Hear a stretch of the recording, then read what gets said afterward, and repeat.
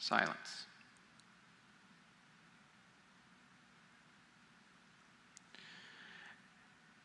It's something that's awkward for a lot of us.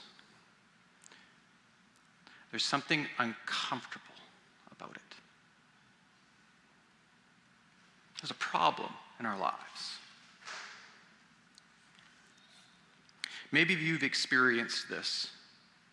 You're sitting in a waiting room. Maybe it's a doctor's office. Maybe you're sitting as your kids in their sports or music lessons, and you're in that waiting room with other parents, and you've had an experience like I've had and my wife have had as we regularly reflect with each other. 15, 20 adults circled around, bodies facing each other in the room, but no one even looking at each other. On our phones. Keeping ourselves busy, or at least trying to make it look like we're busy. Look like we have something to do. See, in our culture, we're addicted to busyness. It's essentially like a badge of honor. As Pastor Brendan mentioned when we started this series 2 weeks ago, if you ask someone how they're doing, good, just busy. Heaven forbid if you would ever say you're not. But our busyness is really actually a mechanism that we use to distract us. Stuffing our lives with constant noise, many of us subconsciously afraid of what might happen if we stop. Like that odd time when you accidentally make eye contact with that person on the other side of the waiting room and you both feel really awkward. So what do? We fill our world with more noise, more doing, more work, more activities, more distraction. See, we can physically be surrounded by people and activity, but yet our souls be completely muted and disconnected.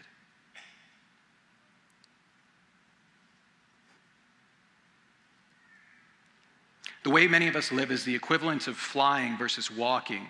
I don't know if you've ever had this experience where you've regularly drove somewhere or traveled through another means and then you walk that distance. My wife will regularly make fun of me because I literally live a 7-minute walk from this building, and I think I've walked to the church once or twice. I won't say how many years. That's Tim. But it's amazing when I walk somewhere how the experience is different. I actually hear the voices of my neighbors and the people that I pass by. I can hear kids playing and conversations happening in the background, or a mower that's just started in the summer. You get the smell of the fresh grass in the air and the flowers. You feel the gravel that grinds underneath your feet as you walk.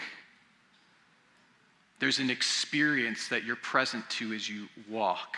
Versus if you fly somewhere, you can fly over an entire community like Beaumont and not even know that it was there. That's how many of us live our lives. We are so busy trying to get from A to B, we're constantly trying to get somewhere, but we're never actually present anywhere. Present to other people, present to the good in our own lives, present to God, present to our very own souls. Yet despite this, so many of us continue to just fly around, because if we slow down, we might have to come face to face with the questions and pain we can't control. These are the ones that tend to come up in those rare quiet moments in your life. The ones that come up when you're up late at night staring at the ceiling hoping you can fall asleep. It's the reason why so many of us try to do that by different means. We stay up late watching TV, hoping that we'll just essentially pass out at some point. Or maybe we use alcohol, maybe some type of sedative to fall asleep, something to numb us, so that our mind, we just keep occupying, and hoping at some point we pass out because we're so afraid of the silence. Yet the negative impacts of our disease that is an addiction to distraction and busyness, has already infiltrated our lives. Our lives are showing the symptoms of a lifestyle that is not in rhythm with how God wants us to live. A life that has no room for the spiritual practice of solitude and silence. Our lives can show symptoms of this, and maybe you will resonate with some of these symptoms. You feel distant from God. You lose sight of your own identity and callings. Who am I? Why am I doing this? You get caught up in the urgent instead of the important. That one hits me hard every time I read it. You're exhausted. You battle an undercurrent of anxiety constantly. You are easily tempted. You are emotionally unhealthy. Quick sign of this is that you are easily angered and quickly triggered. Do any of those sound familiar? Do any of those resonate with you? Let me be clear as I start today, because you need to hear that I'd be hypocritical if I'm saying I don't see myself there and I don't struggle. How can I avoid these? How do I escape this ends? Where can I look for a way out? We know as followers of Jesus, we look to Jesus as our example. Jesus. Now, if you're new to church, if maybe a lot of this is new to you, Jesus himself was 100% divine. He was God. He was the Son of God. Yet the Bible also teaches us that Jesus was 100% man. 100%, that math doesn't make sense.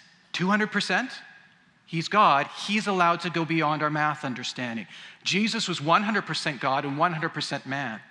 Now, many people go, well, it's important to remember the divinity of Christ, that he is God. But just as important, the Bible makes it very clear that he was man. And there is a reason for that. Because Jesus was set up to be our example to follow. Now, it's easy for us to say, well, God, you want me to follow you? Well, you're God and you're perfect. I can't follow you. You don't know what it's like to be a man. Jesus was very much 100% man and lived as a man and showed how we were to live. When we talk about the teachings of Jesus, we're not just talking about something rhetorical of knowing what Jesus said, but Jesus' very life was actually supposed to be the demonstration of how we were to live. We see in the book of Matthew, in chapter 3, this is a story that's mentioned in other parts of the gospel as well, that Jesus is baptized. Now, Jesus is not baptized because he needs to be. He is 100% God. Jesus did not need baptism to get closer to God and to make a public declaration. Why was Jesus baptized? He was baptized because he was setting an example for us to follow. You guys with me?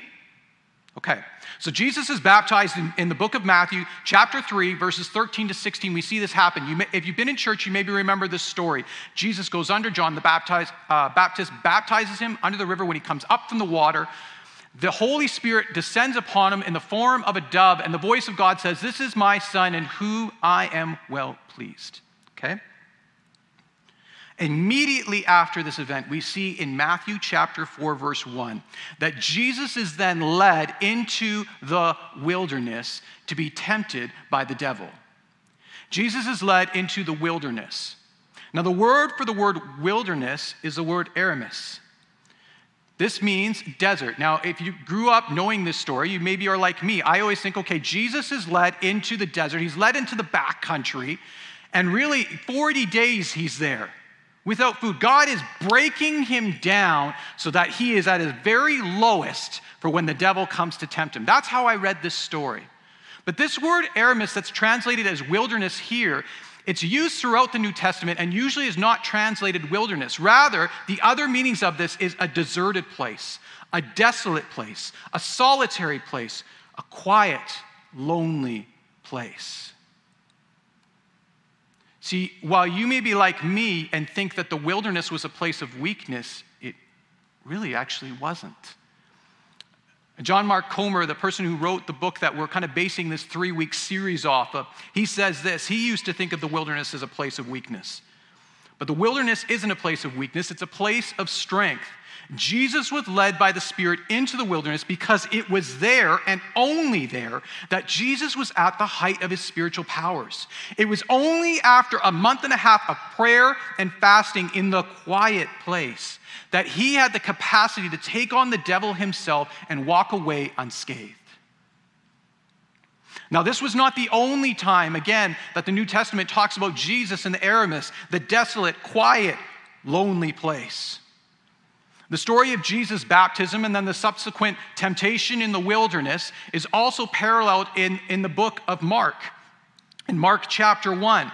Now, immediately after the wilderness, Jesus goes to a city called Capernaum. He does a day of really long ministry, does miracles. And at the end of that day, just one day after the 40 days in the wilderness, what do we see in Mark 1:35? We see that then Jesus goes straight back to the Eremos, the solitary place, to pray.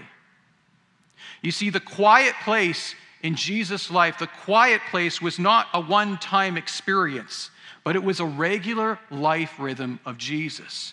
Jesus, the one who is fully God, fully man, and has set up his very life, not just his words, but his life, set up as a pattern for us to follow. Throughout the Bible, we see this in the New Testament. Mark chapter 6, again, another story of Jesus as he does a miracle with a couple loaves of bread and a couple sardines, and he feeds 5,000 men, plus women, plus children. And in this event, we see immediately after this, in Mark chapter 6, 45 and 46, immediately after Jesus said to his disciples, get into the boat and go ahead of him to Bethsaida while he dismissed the crowd. And after leaving them, Jesus went up on a mountainside by himself to pray. In the Gospel of Luke, it is specifically mentioned that Jesus went to his Eremos, his quiet place, no less than 9 times. That Luke felt that was so important to make clear that pattern. Luke 5:15 says this, the news about Jesus spread all the more so that crowds of people came to hear him and to be healed of their sicknesses. But Jesus often withdrew to lonely places and prayed. See, there's a pattern specifically that we see in the book of Luke, that the busier and more in demand Jesus was, the more famous he became, the more he withdrew to the quiet place. Why? Because it is in the Eremos that we most deeply connect with God the Father. It is there where we find clarity about our identity and our calling. It's where we are grounded and know what to say yes to and what to say no to. So the greater the demands are on our life, the more people sing to toot our praises or do the opposite and try to tear us down, the more there is temptation to follow the voices around us, the more we need to have the discipline and the time to go to the Eremos. This is what happens when we spend time and intimately connect with the Father. We are grounded in him. Now, it's easy for many of us to fall into the trap of focusing on seeking the hand of God. I want the hand of God in my life. Meaning I want what God can do for me. I want his power. I want him to work. And I pursue the hand of God rather than the face of God. Relationship with him, intimacy with him, his very presence. If you're like me, we can do this so regularly in our lives. We'd even do it to other people, not just God. We use people and relationships to get what we need to fill a void in our own lives. Now, there's a reason why this is so tempting and so alluring. It's because it fits into our busyness, distraction type of life. The lure of seeking the hand of God is that it can fit within our current agenda, our pace, and our lifestyle. I need, I ask, you give, I move on. But God is not interested in simply serving your felt experienced void. He wants relationship. He wants time with you. He wants to totally redeem and transform you. He says, stop. Stop. Come and follow me. Matthew 16:24. Then Jesus said to his disciples, if any of you want to be my follower, you must give up your own way, take up your cross, and follow me.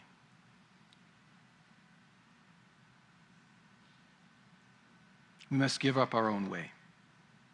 We need to stop trying to fit God into our current pace of living and life agenda. We need to stop and slow down. Not just say it. How many of you are like me where you have for years had conversations about how we just need to slow down and that's the right thing. It's the same as we've all probably had the conversations, we really should not be on our phones so much. Yet we do nothing about it. We need to stop and slow down. We need to go to the Aramis so we can clearly hear him and follow him. Jesus' life provides us a clear example that silence and solitude are to be a regular part of the rhythm of the way we live. So let's look at these two different disciplines really quickly and define what they mean. What does silence and solitude lead? When it comes to silence, Henry Nouwen compared it to the idea of a steam bath or a sauna. If you've gone into a sauna, it's an enclosed space so that the steam stays in that room and does what it's supposed to do. Imagine if you just left the door open and all the steam left. The steam room, the sauna, would essentially be null and void. It would be pointless. Henry Nouwen compares silence and solitude to that, silence in particular. He talks about that it's like the fires that God stokes in our lives. We have to regularly stoke that fire, and that's done through silence. Because if our mouths are constantly open, if our lives are constantly active, it's like swinging that door open.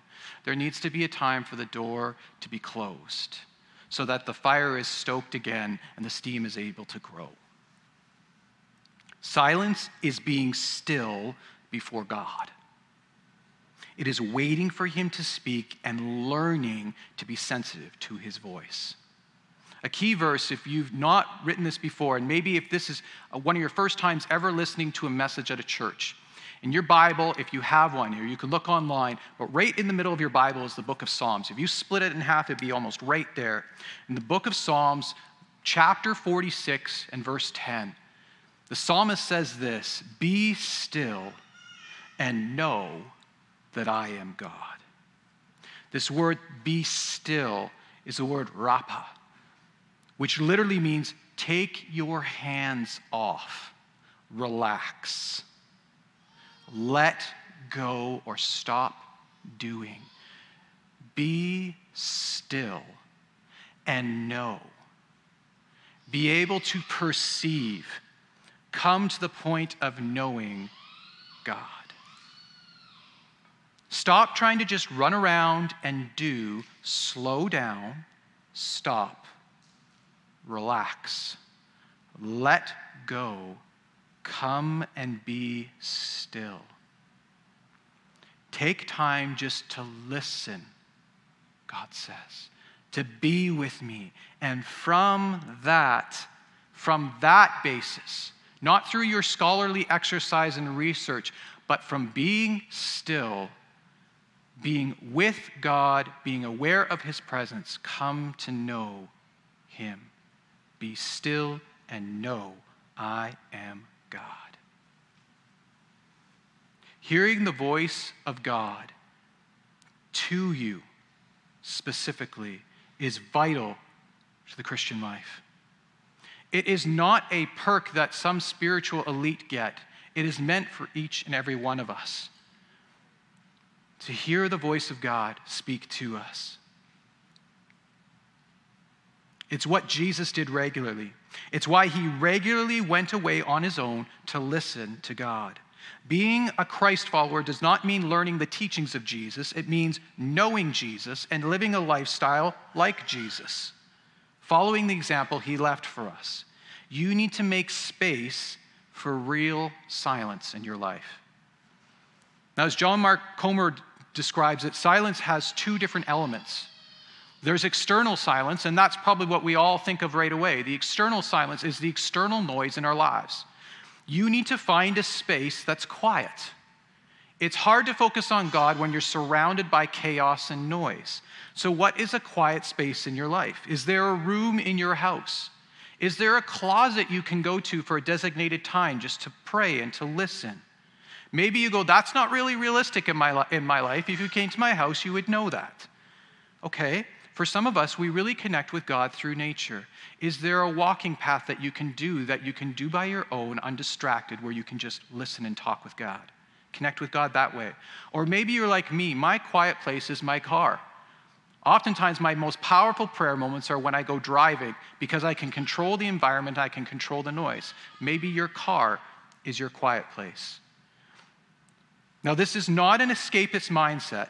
This is not just going away and trying to get away from your external noise and just replacing it with other noise. We're not putting our headphones in with the newest podcast we wanted to listen to or something that's a distraction. We're not escaping, we're pursuing God. This is a place to be still, to be quiet. So we need to deal with the external noise, and then we need to deal with the internal noise. And that's the one that's more challenging. Internal noise, not eternal, internal, hopefully not eternal. Internal noise is that mental chatter that just never shuts up. The running commentary in our heads on everything, the replaying of a lousy conversation with a friend over and over and over again. Our lustful thoughts, our fantasies, our worry, the obsessing over hypothetical scenarios, role-playing the future, catastrophizing, idealizing, dreaming of the perfect life, which in turn poisons our actual lives. Do you know that all that daydreaming and all that fantasizing actually poisons your real life? For internal silence, you need to make room in your heart and mind. You need to make room in your life to bring things to God and then be still, let go of it. Hand it off. Exchange our worries, our thoughts, our lusts, and our broken fixations and hand them to God and exchange them for God's word and God's presence. Christian meditation, as opposed to many Eastern religions, Christian meditation is not simply an emptying of yourself. Christian meditation is a focusing and inviting in the presence of God. It may include that, God, I give you this, but it's not simply trying to empty, because all you'll do, it's like having a cup under a running faucet. You can try and get rid of the water that's in there. It's just going to keep filling with stuff you don't want. You can try and go, well, I got to empty. You're never going to reach empty. Something's going to come in. Christian meditation is focusing on the presence of God and inviting the presence of God in to fill us. Now, a warning out there for those of you who have fought off silence for a long time in your life, and you've used different means to do so. As you try to incorporate both silence and solitude in your day, you are going to find yourself easily distracted. I want to say this because it's okay. It's okay that you're going to go, that 2 minutes was so hard, my brain was so filled with stuff. You got a backlog of stuff. As things come up in your mind and you find yourself distracted in silence, just catch it, bring it to God, give it to Him, and focus back on Him. Don't feel guilty and don't go, I can't do this. There might take some time to really get some of that stuff out just each time. God, I want to give this to you. I want to focus on you. It's like a muscle, and if you're like me and you have had years of not exercising, this past year I tried to get on where I bike a couple times a week on an exercise bike. Let me tell you, painful when you don't use muscles for years and years and years. But over time, that pain goes away and you actually begin to develop those muscles. You are going to be developing a spiritual discipline muscle. And it will get easier with time, but it's going to take some time and adjustment with that. Some of you have been ignoring your soul for so long. Your soul is in rough shape. And with that, when you start to finally slow down and listen, you are going to experience some discomfort. You're going to feel that. When you finally open up that Pandora's box of your soul, you're going to find stuff that's in there that you're going to find ugly and you're not going to like. I'm warning you right now, you're not going to like what comes out. But don't be discouraged, be encouraged. God doesn't just want to expose your stuff. He wants to redeem it. He wants to heal you. He wants to bring life to you. Be of courage. Start where you're at. Secondly, quickly, is solitude. Solitude is not isolation from others. See, isolation is different. That's where the enemy has us best trapped. Solitude is engagement. Isolation is escape. Solitude is safety. Isolation is danger. Solitude is how you open yourself up to God. Isolation is painting a target on your back for the tempter. Solitude is when you set aside time to feed and water and nourish your soul, to let it grow into healthy maturity. Isolation is what you crave when you neglect the former. Solitude is anything but loneliness. Solitude is when we actually feel most connected with God. For those of you who feel discouraged because you feel God is distant, it's like he is just not present with you. He's ignoring your prayers. He's ignoring you. I would challenge you and myself, when I have those same feelings, that for many of us, I believe our issues lie more in our own distraction rather than God's disconnection. So create an environment in your life. Create an eremos, a solitary place in your life. It's not going to form naturally. You need to make it for our attention to be on God and connecting with him. Mother Teresa said, you will never know Jesus is all you need until Jesus is all you have. Finding the safe time with God allows us to unpack all of our stuff. The stuff that is unfortunately coming out in dysfunctional ways already in our lives, oftentimes to those we most love, but now you can unpack it in a healthy way with a loving Father who comes to heal and to redeem. Jesus said this in John 15:4, abide in me and I in you. As the branch cannot bear fruit by itself unless it abides in the vine, neither can you unless you abide in me. Jesus said we are to abide in him. This word abide means abode, home, or place of rest. Our very souls are called to come back to our place of rest. Away from distraction and hurriedness and busyness to a place of rest. Abide in Christ. So quickly as I close, practically, I want to talk about what does silence and solitude look like in your life? How can you incorporate this? Because many of you I know are in the same boat as me. This is a discipline and area where you're lacking and you have need. I would love to encourage you to regularly take a retreat away from town, on your own, away from others. And if you can, that's great. But I also know that realistically, there are a lot of us where we go, I can't do that. I can't just leave my kids. I can't just leave my spouse, my job. I don't have the ability to go off on my own for 2 days, just to be on my own. This is not achievable. Okay, so let's talk practically. Let's make a physical space in your life. What could that look like? Again, do you have a room in your house? Do you have a closet in your house? Do you have some type of physical space that could be designated as a place to pray and read God's word? That's free from distraction, that when you are there, your phone is turned off and it is a time just to be with God. You're off duty. Or again, perhaps for some of you go, that's not realistic in my home. We don't have a space designated for that. I can say that, but my 4-year-old is not going to be honoring the imaginary walls I put around my space, okay? Some of you connect with God through nature. Can you have where you regularly in your week have rhythm of having time where you walk by yourself alone? Find a nature path that's there, a regular walk that you can do where you're by yourself. Again, you're not listening to a new podcast. You're not distracting yourself. If you're listening to music, it's maybe just some instrumental music that if because there's noise or construction or something like that, that's fine, but not something that draws your attention, because your attention is about focusing on God and connecting with him. Take time just to talk with God. Share your heart. Share with him the things that are heavy and exchange it with him. And then just listen. Walk and listen to creation around you. Listen and say, God, what would you say?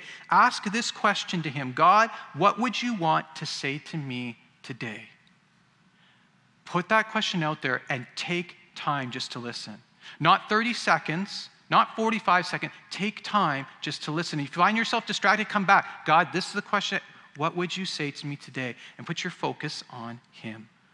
For those of you who maybe your drive home is your one opportunity, use that. This is oftentimes what I've used as my go-to. It's already planned in your day. Just turn off the radio. If you're a sports radio nut like me, it's all bad news right now anyways, all right? Doesn't matter if you're a Flames fan, Oilers fan, we're not around. Just turn it off, okay? Turn off your radio and go for a drive. Maybe give yourself a little bit of flexibility so you even have a couple minutes so that if you needed to, you could pull to the side somewhere, pull in a parking lot. Give yourself the time just to listen and wait on God. Look over creation as you drive. Praise God. Thank him for who he is, for what he's done and what he is going to do in your life. Ask him that same question. God, what would you want to say to me today? I just want to hear from you. Share your heart with him. Make sure you spend time just to listen in the quiet. Practically, start your conversation with praise. Thank God for who he is and what he's done. And then ask him that question. God, what would you want to say to me today? And as distractions come, and they will, don't feel defeated. Just give that scenario to God and ask him to help you to be present in this moment. So here's what we're going to do. Pastor Marlowe's about to come up and just conclude our gathering. But we're going to take 30 seconds as he's walking. I'm just going to ask you to close your eyes and to ask that question. God, what do you want to say to me right now? Help me to be aware of you and your voice and your presence.